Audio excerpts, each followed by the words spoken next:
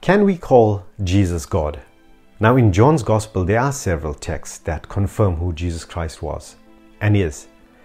The opening verses to John's Gospel states in John chapter 1 verse 1, "In the beginning was the Word, and the Word was with God, and the Word was God." Now this is the comparison to Genesis chapter 1 verse 1. "In the beginning, God created the heavens and the earth." The Apostle John is taking the reader back beyond creation. It states in effect that at that time of creation, the Word was already in existence, and thereby "in the beginning was the Word" highlights the eternity of that Word. Now, just as fascinating to seeing how prophecy is fulfilled, it is equally astonishing to seeing how heresies get repackaged and resurfaced like a plague whose only objective is to deter truth seekers.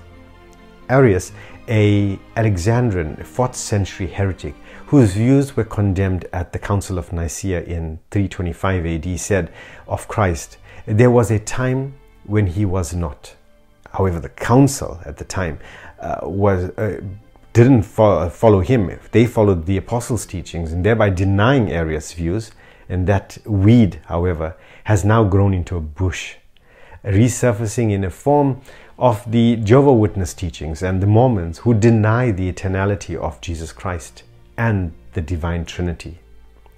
The second clause in John chapter 1 verse 1, "and the Word was God," stresses the Son's community of unity within the Godhead, and that the words describe in brief the eternal communion of the Son and the Father. This is affirmed in John chapter 1 verse 18. "No one has ever seen God, the only God who is at the Father's side. He has made him known." Let's look at the third clause. "And the Word was God," portrays the deity of the Word. Thus, the Word is classified as a divine being. By opening his Gospel in this manner, John wants us to read his Gospel in the light of the deity of the Son. His mighty signs and words, as recorded in the Gospels, are the miracles and the words of God. The Son is the eternal God, and yet distinct from the Father in personality. The Apostle John further goes on to mention and affirming the deity of Jesus Christ in John chapter 1 verse 18. "No one has ever seen God, the only God who is at the Father's side. He has made him known," and thus showing oneness of essence between the Father and the Son.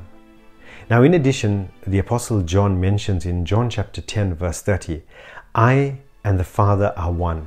Now, thereby bearing upon the essential unity, it is interesting that whether the word "one" is neuter in gender or literally one thing, and thus implying that a deep unity is meant, and it certainly seems to mean more than oneness of will.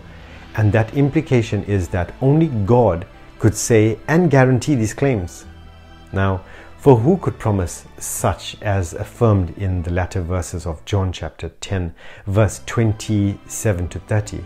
My sheep hear my voice, and I know them, and they follow me.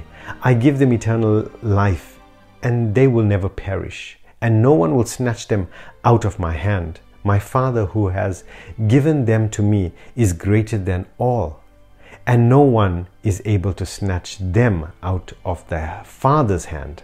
I and the Father are one." Now in John chapter 20 verse 28, Thomas answers him, "My Lord and my God." Here is a confession which thereby can be in no doubt that one of the disciples here is affirming the deity of Jesus Christ.